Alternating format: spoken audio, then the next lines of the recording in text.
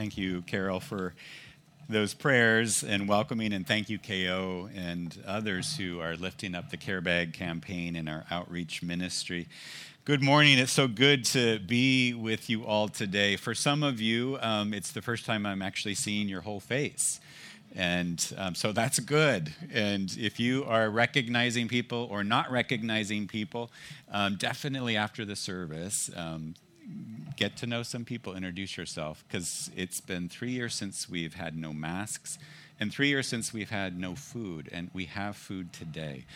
So definitely linger after the service and get to know one another. So we continue in this cruciform series, this How the Cross Changes Everything, and our life groups are going through week by week, reflecting on the sermon and the passages, and so it's a great time to jump into a life group where you can explore this in more detail. There's also a Thursday night book club that's going through this book, which is one of the primary texts we're using in this series. And if you didn't join us last week, it's okay. You can jump in this week. We bought some more books. So if you want a book, we can get those to you as well. And we had great questions around the table last week about some of the content of the book as well as the sermon. And so I'm looking forward to more of that. At some point in this series, we want to have a Q&A session on Sunday morning because a lot of good questions have gotten stirred up. So if you have a question as we're going along, there will be a place to ask it. All right. This series, The Cross Matters, it stands, at the center of our stage, but more importantly, the center of our faith. It's become our symbol as followers of Jesus about who God is. But sometimes it's misunderstood, or sometimes it's understood wrongly. Instead of showing the God of love, it's showing a God who needed to be appeased, the God who needed a sacrifice in order for him to be able to forgive his people. And that's what we're digging into in this series. What really does the cross say to us about what Jesus has done for us? And maybe you're here today and you're thinking, I don't really have questions about the cross. I'm good with the cross. Wonderful. Take this in, not maybe for yourself, but maybe those in your life who have not good associations of the cross or what it means or what it says about God, and that maybe they misunderstand God. They read parts of Scripture, or maybe they've had Scripture taught to them in a way that portrays this God as a monster. So this is to equip you as well as you talk with people. What does the cross say? And I hope to expand our view of what the cross means to us. Let me do a quick recap of last week. We had this quote from N.T. Wright where he says, I have been taught that the death of Jesus was all about saving me from my sins so that I could go to heaven. And for a big chunk of my Christian journey, that's exactly what I thought as well. He goes on to say, actually, according to the book of Revelation, Jesus died in order to make us restored human beings. Restored human beings. Right here, right now, with a vocation to play and a vital part to play in God's purposes for the world. And it's kind of reflected in this diagram that we've used many times, but we keep coming back to it because so often this stands in contrast to how many Christians believe about what happened on this cross, and it's a ticket to heaven, not this bringing heaven to earth right here, right now. How we live matters. That overlap is called many things in Scripture. New creation, kingdom of heaven, heaven on earth. Jesus says, your kingdom come, your will be done on earth as it is in heaven, right? He doesn't say, let us escape this earth and go to heaven. He's like, no, let's bring it now. And ultimately, he will bring it in its entirety when he comes back, and we read about that at the end of Revelation. We also talked about this in the last part of this series, the last couple of weeks. We're more focused on how does what Jesus did on the cross. Right now we're talking about what he did on the cross, but how does it shape how we live, how we do our lives, how we do our work, our families, our church life? How is it meant to shape that? Because it is meant to shape it. Why do we do care bags, right? because it is what God has done for us that we bring out to the world, this idea of how do we respond to people who have hurt us? How do we respond to the needs in the world? We look to what Jesus did on the cross as our basis for that. Last week, we talked about who killed Jesus, the powers and the principalities, political power through Pilate, religious power through Caiaphas. That's who killed Jesus, right? These systems of injustice. But what did Christ do for us on the cross? I found this quote this past week that was helpful for me. It says this: I often distinguish the crucifixion, what we did to God, from the cross, what in the midst of crucifixion God in Christ did for us. So who killed Jesus? It was people, right? The powers, the principalities. That happened, but how did God use that death? How did he use that death? And I think of the cross in terms of how he used it. The quote goes on, I want to emphasize again that God never causes evil, not ever. But as our redeeming genius, Christ transfigures our affliction into the means of his grace for our salvation. He recycles that sin into forgiveness. So what is the Father like? We sang about it just before our prayers. He is a good, good Father, right? It's an important question. Is God hard to please? Is he vengeful? Is he mostly disappointed with us? Did he require death in order to love us? Is he a kind of monster? Now, we've never taught that here, but that's not the case of Christianity in general. It's the message I grew up with. And I've talked with people and I've sat with people who struggle to really think about God as a God of love. I'm afraid of him. I live my faith in fear, especially when I've messed up. I want to run. I want to hide. I feel judged. It's not that I had this fear, not a healthy respect, right? But when I sin, I want to get away. I don't want to spend time with him. And when I get to sit down with people who have that understanding, it's really a precious gift because I can paint for them a different picture from the Bible about really who God is and what he did on this cross. But the problem is a lot of those people don't come in because they've already decided about what Christianity must be about and they don't want it. But this is where you come into play because you might have people in your lives, kids, coworkers, colleagues, parents, brothers, sisters, who have read about God, who have heard about God, and what they've heard and read, they don't want anything to do with it. And maybe they think they have the true representation, but it's our chance to speak in to maybe expand what this God really is and to correct things that are not helpful. So I hope this will be a time for you, no matter where you're at, for yourself or for those in your life. Is God a monster or is he a God full of love? Is he vengeful or is he merciful? I can give you verses to support both. And we could line up those verses, we could divide up into teams, and we could debate, is he a monster or is he love? We hear this in Scripture.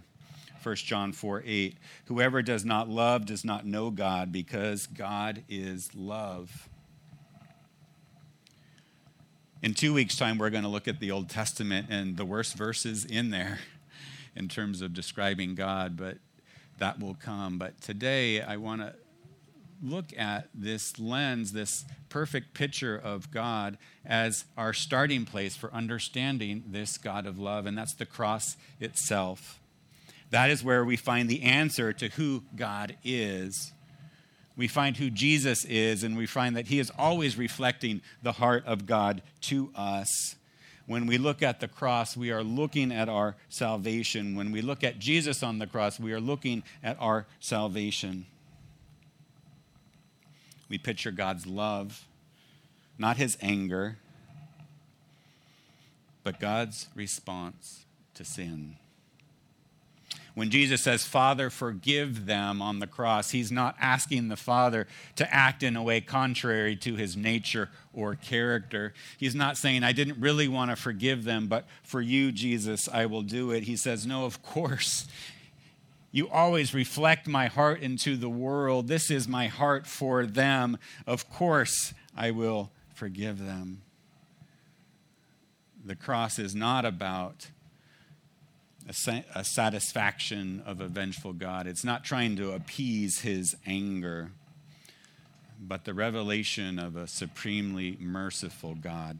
Now, I want to unpack ways Christians have tried to make sense over the last 2,000 years with various atonement theories, and their ideas.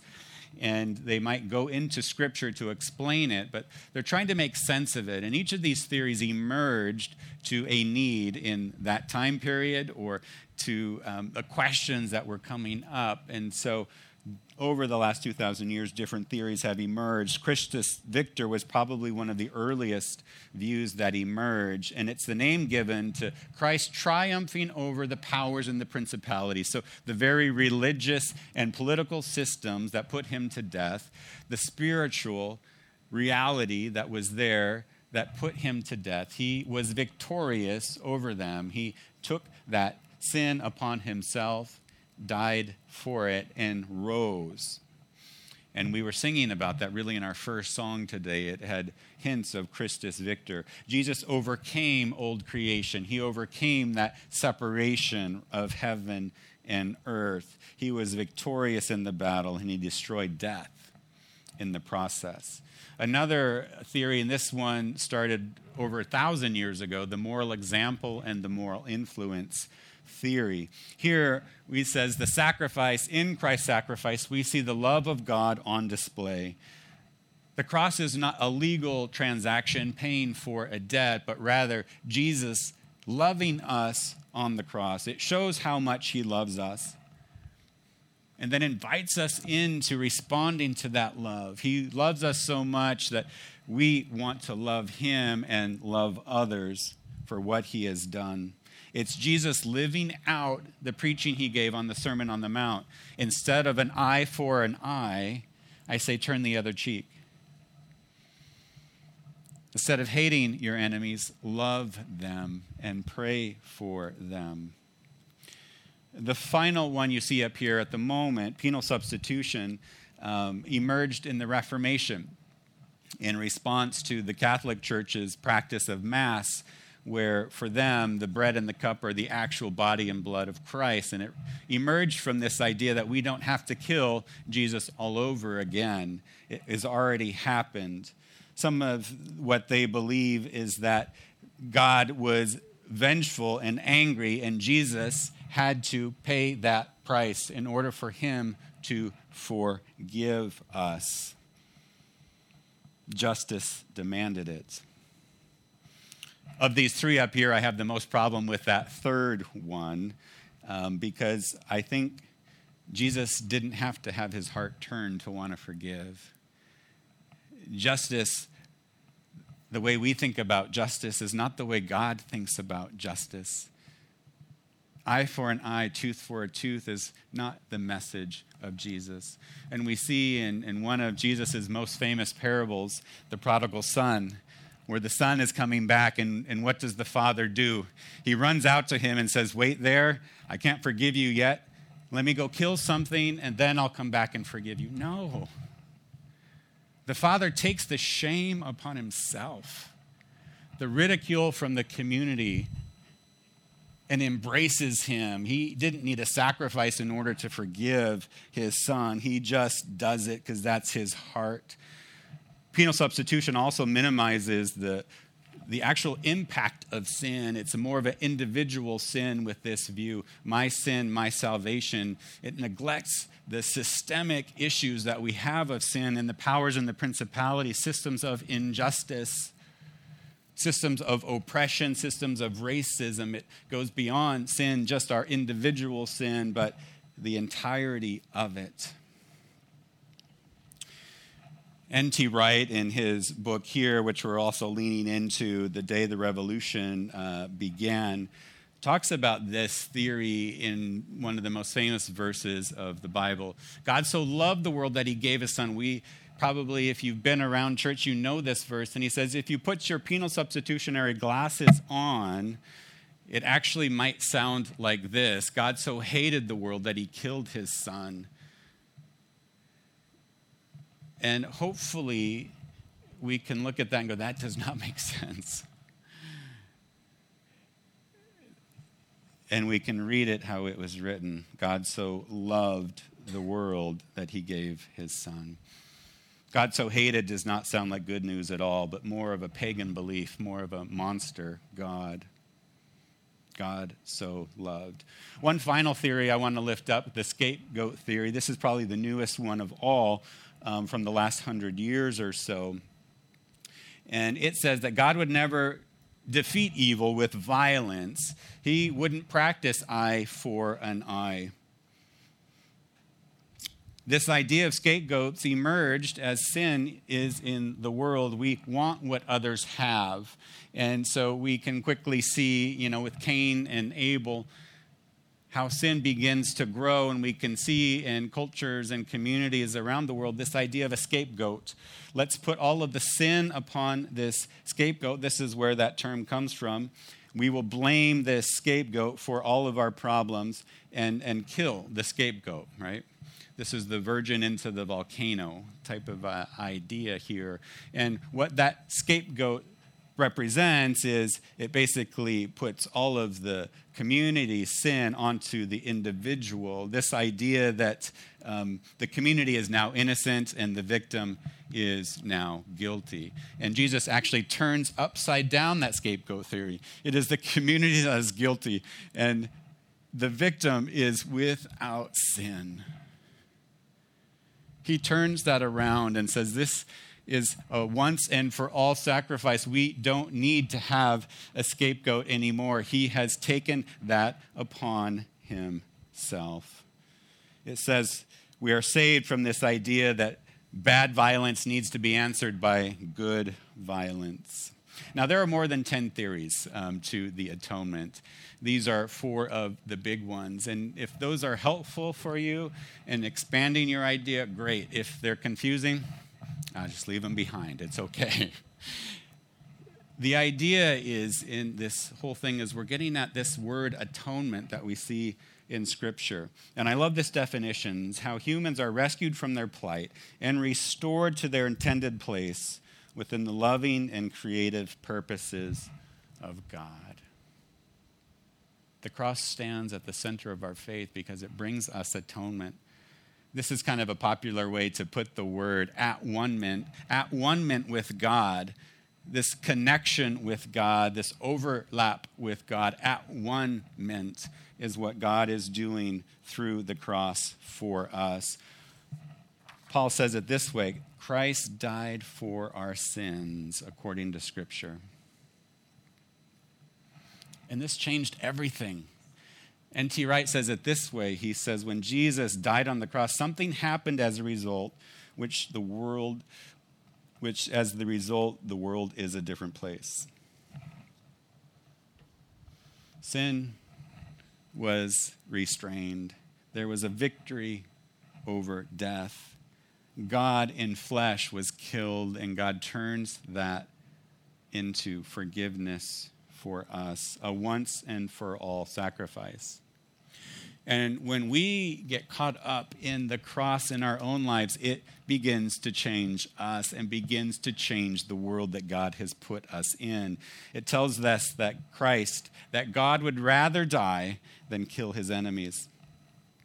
I can remember getting caught up in this story even at a young age, even through descriptions of the cross that were less helpful. But through all of that, I could see the love of Jesus. I could see his incredible love for me. I knew the guilt in my own heart, and I knew I needed him. I needed his salvation. And that very simple understanding was life-changing for me.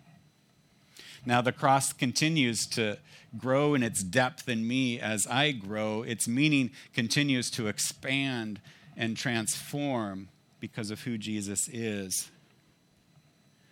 It means living out, right, what Jesus taught. And his invitation to live out what he taught. Not to get an escape ticket out of this earth, but to live transformed here and now.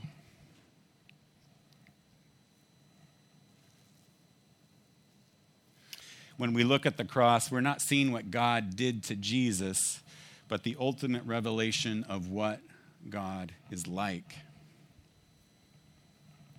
Our loving God comes to humanity, and what does humanity do?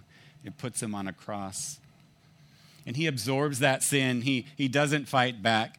In the Garden of Gethsemane, when they're coming to arrest him, and Peter's wanting to fight back. And Jesus is like, I could call down armies right now and do that. But he absorbs the sin. He bears our sins, and he recycles our sin into love and grace. On the cross, we see the lengths that God will go to forgive. Here we have God incarnate. Jesus coming to us. How does the world respond? How do the powers and the principalities respond? They condemn him, and they kill him. At the cross, we see the wrong idea of a monster God die. God has always been like Jesus. Jesus doesn't save us from God. Jesus saves us from our wrong ideas about God.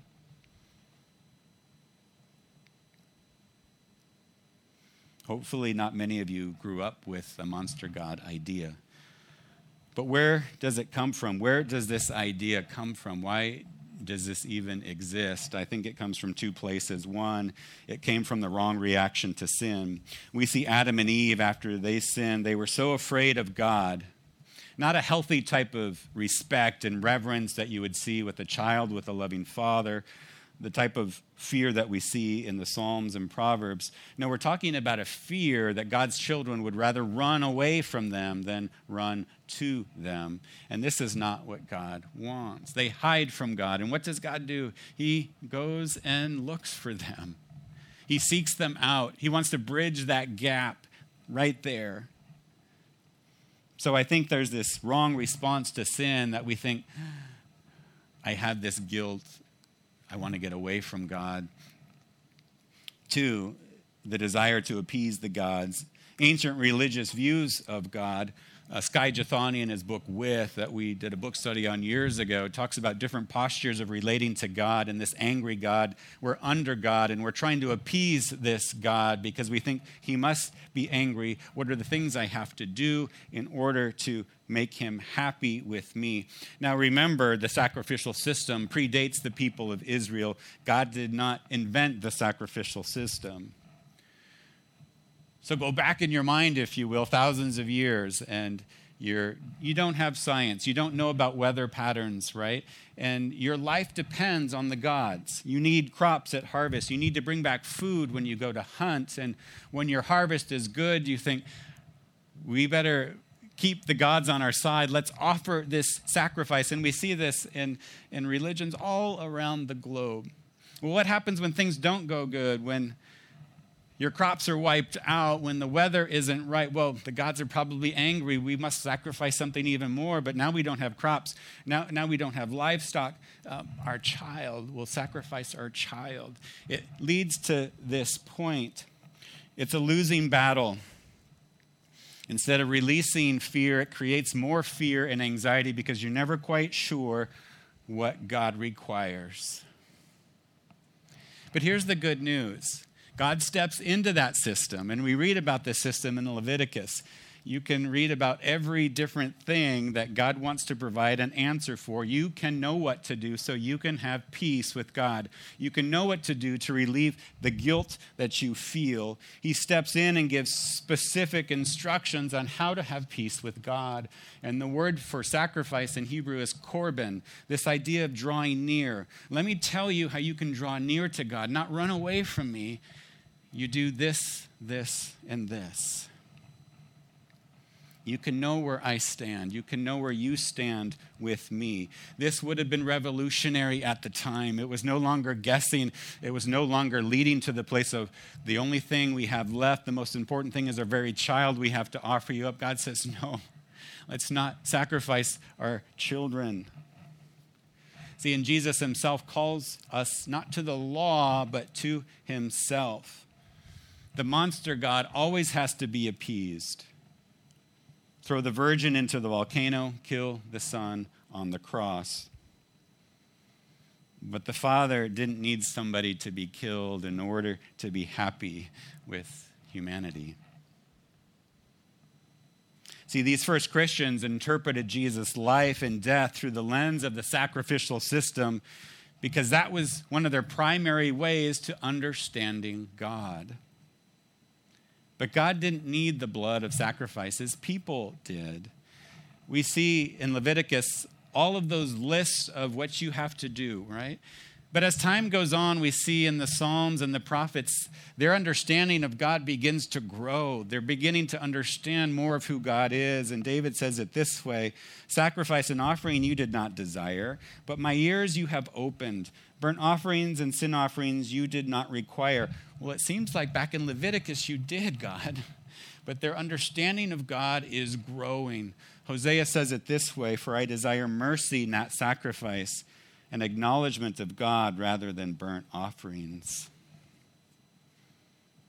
In the Gospel of Matthew, Jesus quotes Hosea 2 times.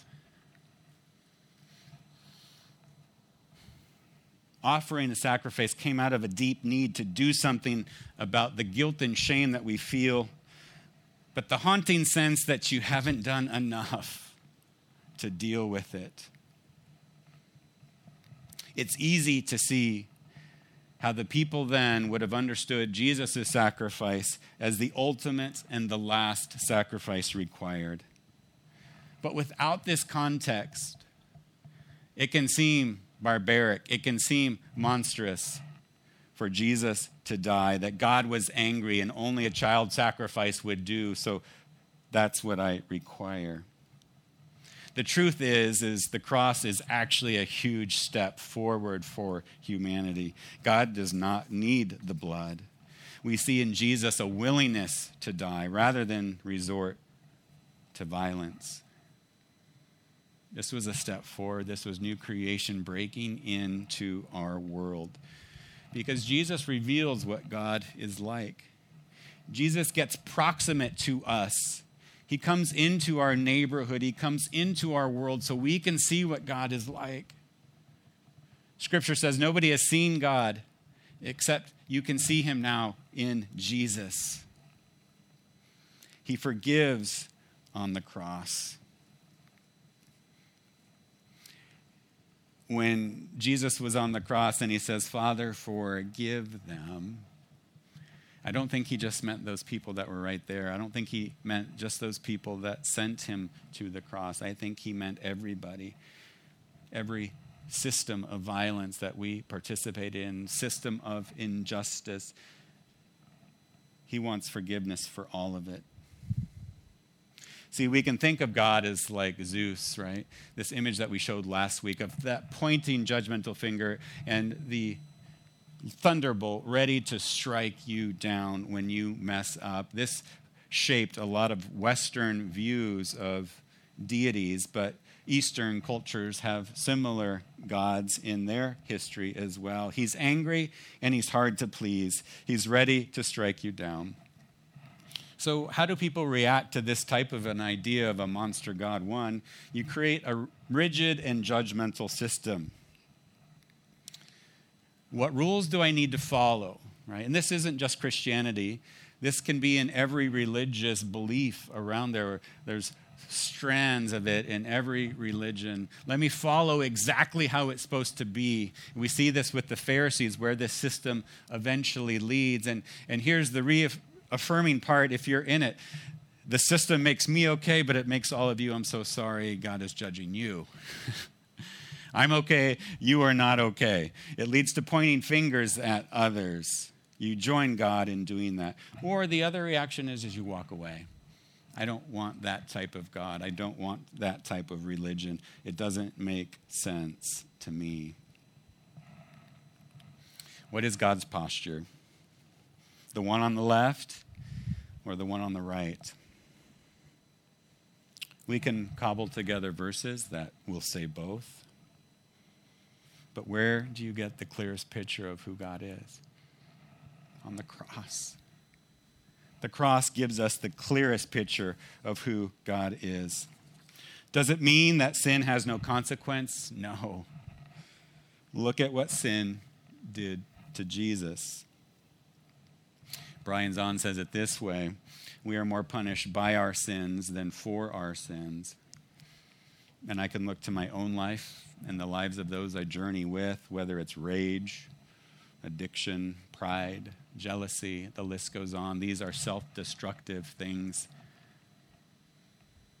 that we do to ourselves or have done to us by others' sin. Now, we're going to talk more about sin next week and the ways that it's destructive, the ways that it keeps us from reflecting the image of God and away from our original vocation. So we'll park that. But the cross is not a payment, friends. It's an outpouring of God's forgiving love. The cross is where love triumphs over the worst sin can throw at it. It's Christ's victory. On the cross, Jesus reveals the eternal disposition of God's towards the sinner, and that is one of self-sacrificing love. And we respond to that love when we receive that with humility and love. It's repentance. We talked about Ash Wednesday, repentance being changing our mind about something, changing our mind about how the world thinks we need meaning and purpose and how God thinks. Changing our mind about, instead of using other people, serving other people. Instead of taking for ourselves with greed, it's generosity and giving out to others. Instead of holding on to grudges and bitterness, it's forgiving and walking with soft hearts into the world.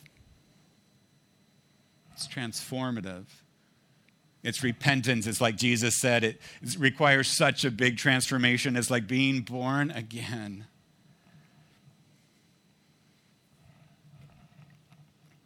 This is God's posture towards us.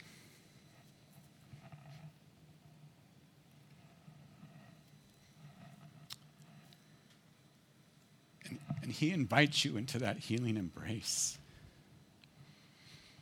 This is how much I love you. Open arms, forgiveness. He takes it all and he recycles it into forgiveness. God is not a monster, church. God is love.